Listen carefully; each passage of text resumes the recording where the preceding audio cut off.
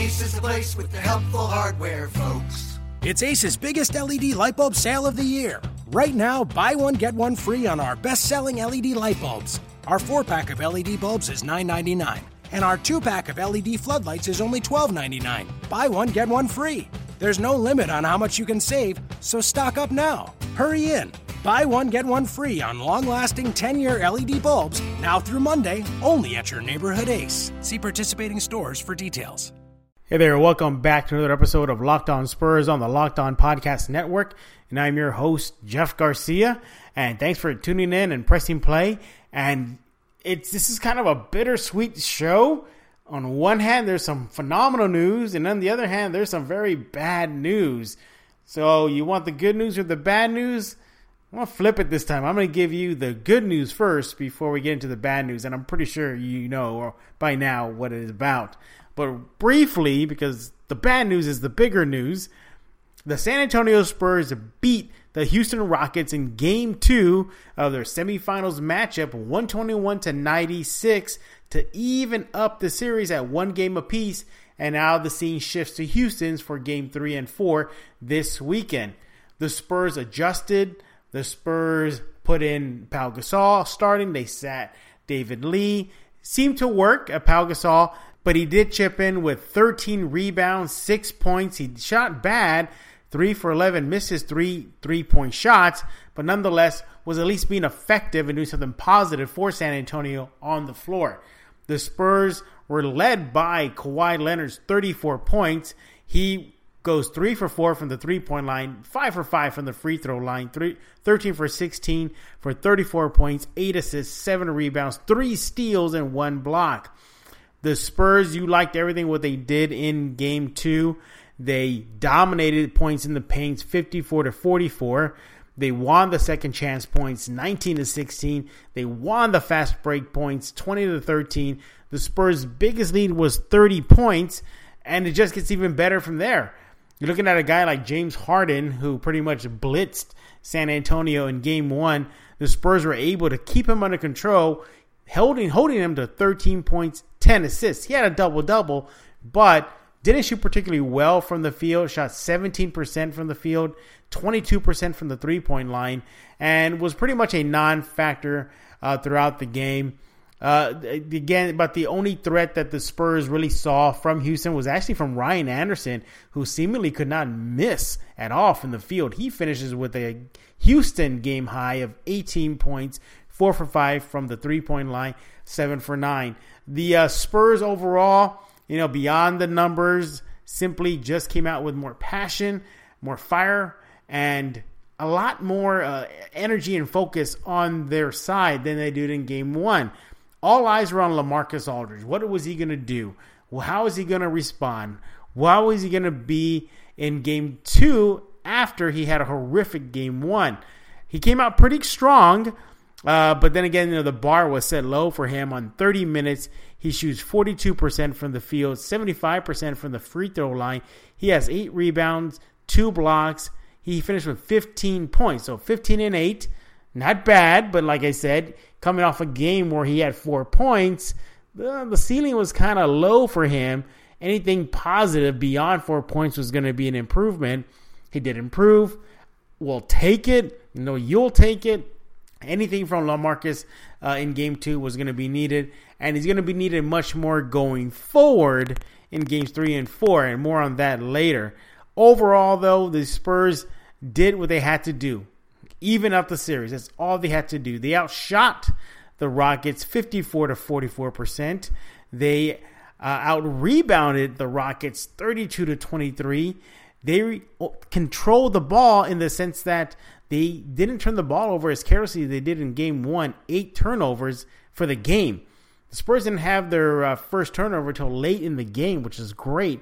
On the other hand, Houston coughed the ball up 11 times for 16 Spurs points.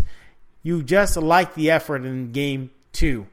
Overall, they came in with a bit more fire, a bit more, killer instinct, although I don't think that was there. The Rockets did have a run in them late in the second half, but the Spurs steadied the ship. They were able to get the job done when needed. And overall, kudos to the Spurs. Off the bench, you like what Jonathan Simmons brought. 14 points to lead the way for the Spurs reserves. 5 for 9 shooting. Hit a three-pointer. And he had 1 assist. So you like that. You want to see that, especially from Simmons in that bench, because I'm kind of hinting towards it. They're going to need a bit more help from everybody all around. And I'm looking at you, and particularly Patty Mills, who finished with 7 points off the bench, but he did have 1 three-pointer. He did have 3 rebounds and 2 assists. So overall, great game. You like how Danny Green rebounded from also a poor performance in game 1, 12 points, 3 rebounds, 3 assists. You liked his effort on both ends of the court. He was knocking down threes. He was knocking down shots. What I liked about him, he was actually dribble driving, penetrating, hitting, and he's attempting to hit mid-range shots, which some of them fell for him. So, again, that's a great positive from San Antonio after game 2.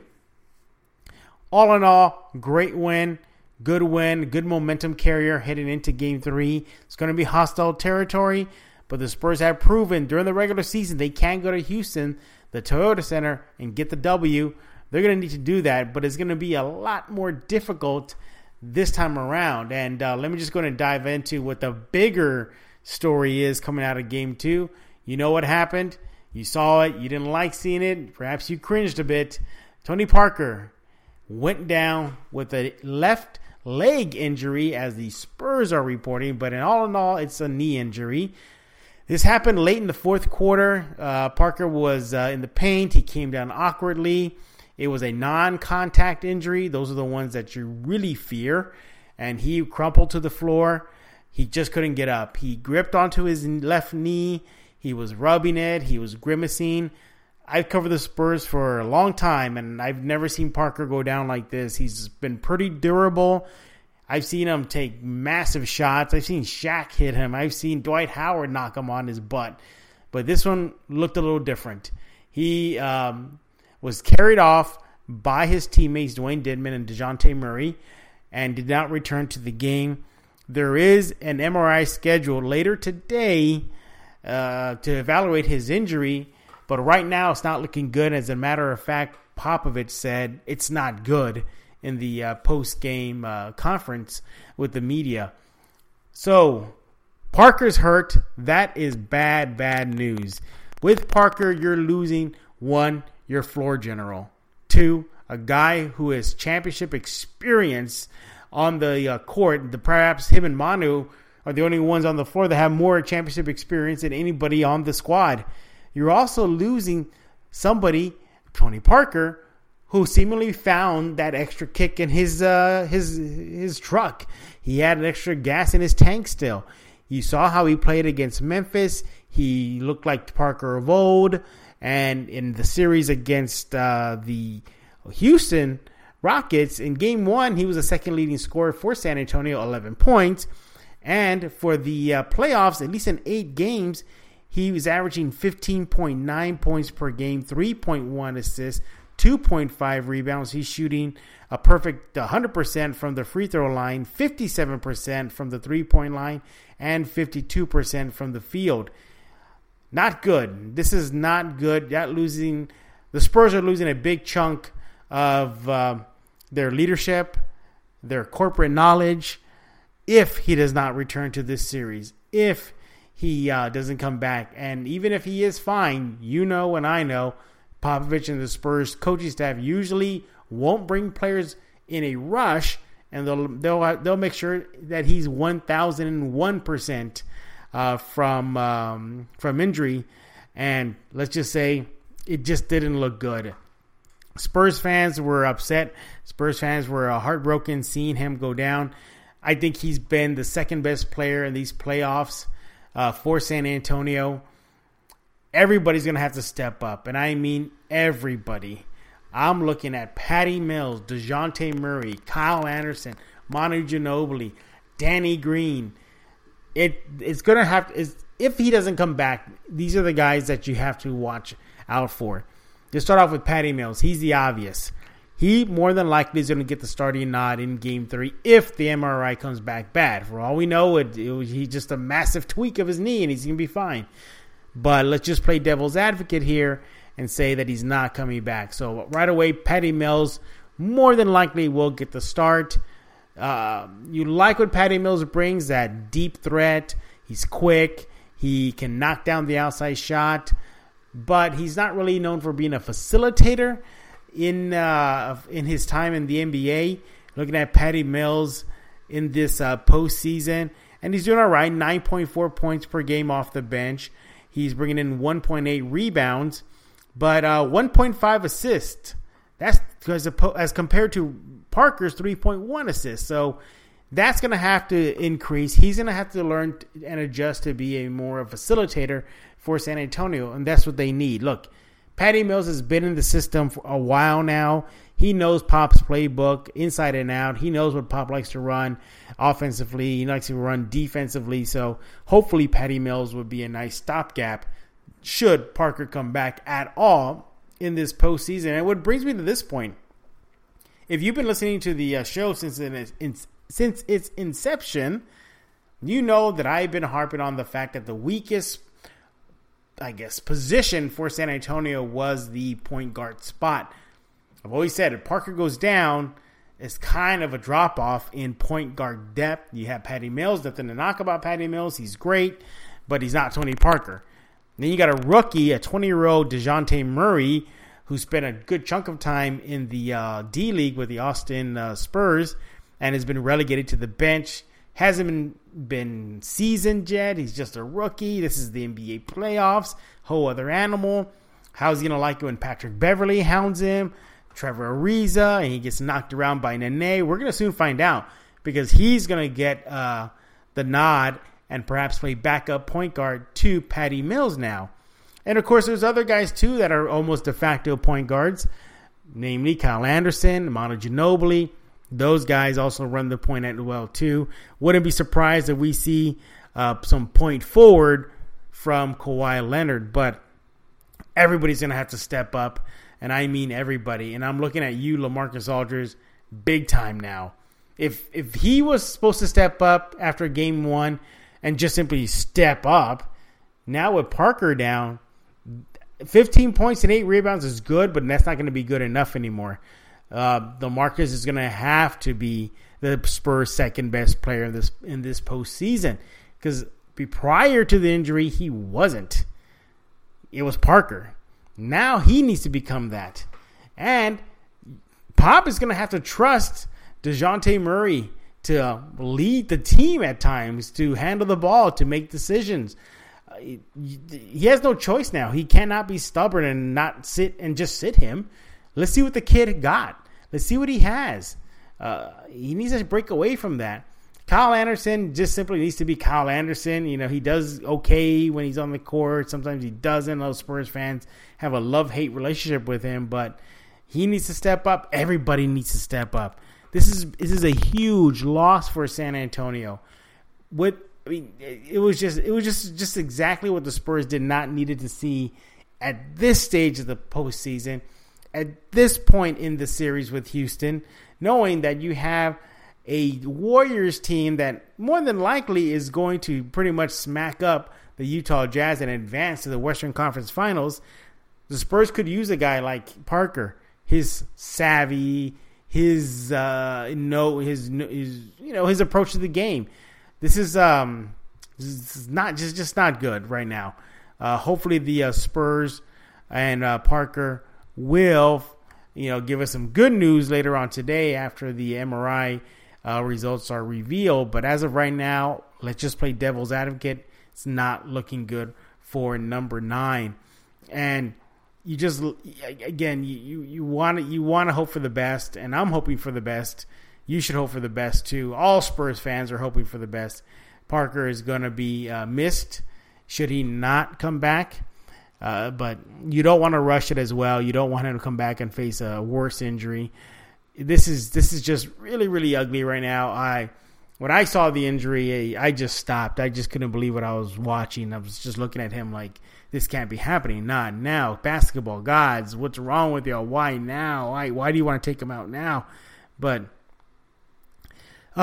this is just really, really bad. What just sucked was it was a non-contact injury. That's what is just making me cringe right now, making me hope that it's nothing bad. But when Popovich says it's not good, that's not good. This is a bittersweet win. I just hope that the knee is just badly bruised, or he just twisted it and just, tweaked it a bit, and it was enough to make it feel like a stinger. Look, nobody has an idea right now. Parker has been really good this postseason, but now it's time for everybody else to step up and fill what Parker can fill. It's going to be done by committee. Parker's the points and assists and rebounds, that's great and all, but it's the intangibles. Popovich trusts this guy on the court. He's been with him since he was a 19-year-old kid. Parker can run this squad. He can penetrate into the paint. He can break down the defenses. Maybe not as he could before in his heyday, but he's still shown flashes of it. And he's been knocking down the three-point shot as well. The Spurs lost that threat. So this is just a bittersweet win. I'm glad the Spurs got the win. And I know you'll want to hear about the stats and whatnot, but let's be real here. The bigger picture right now and the bigger issue is Parker and the Spurs point guard position. We'll see what happens. We'll see how this team regroups and how they rebound from this. I shouldn't be saying this, but I mean, it could have been worse. Knock on wood, it wasn't Kawhi Leonard. But I mean, come on. As I mentioned before, Parker is the second best player in this postseason run for San Antonio. I just really hope that Tony Parker's knee injury isn't serious. Even before the injury, he finished with 18 points, 4 assists in just 25 minutes. I mean, that's pretty good for Parker before he got banged up. So, bittersweet win. Hopefully, Parker can rebound. We'll get some really good news. But let's be real, it's not going to be good news. And don't expect number 9 in uniform for a few games. And hopefully he's not out for the rest of the postseason. But I'd love to hear what you have to say about the Game 2 win. Email me at jeffgarcia74@gmail.com. Follow me on Twitter at JeffGSpursZone. And let's talk about this Game 2 win. Let's talk about Tony Parker's injury. I'd love to hear what you have to say. But with that, I'm going to put a lock on this episode of Locked On Spurs. Is that the new iPhone? Yeah, got it on T-Mobile. Fastest iPhone deserves America's fastest LTE network. Introducing the amazing iPhone 8. It's the best iPhone yet, now on America's best unlimited network. For a limited time, save up to $300 on the amazing iPhone 8 after 24 monthly bill credits. And now join T-Mobile's iPhone upgrade program for free. Eligible trade-in and finance agreement required. If you cancel service, you may lose promo credits. Contact us for details. Video at 480p. Small fraction of users over 50 gigs per month may have reduced speed. See store for details.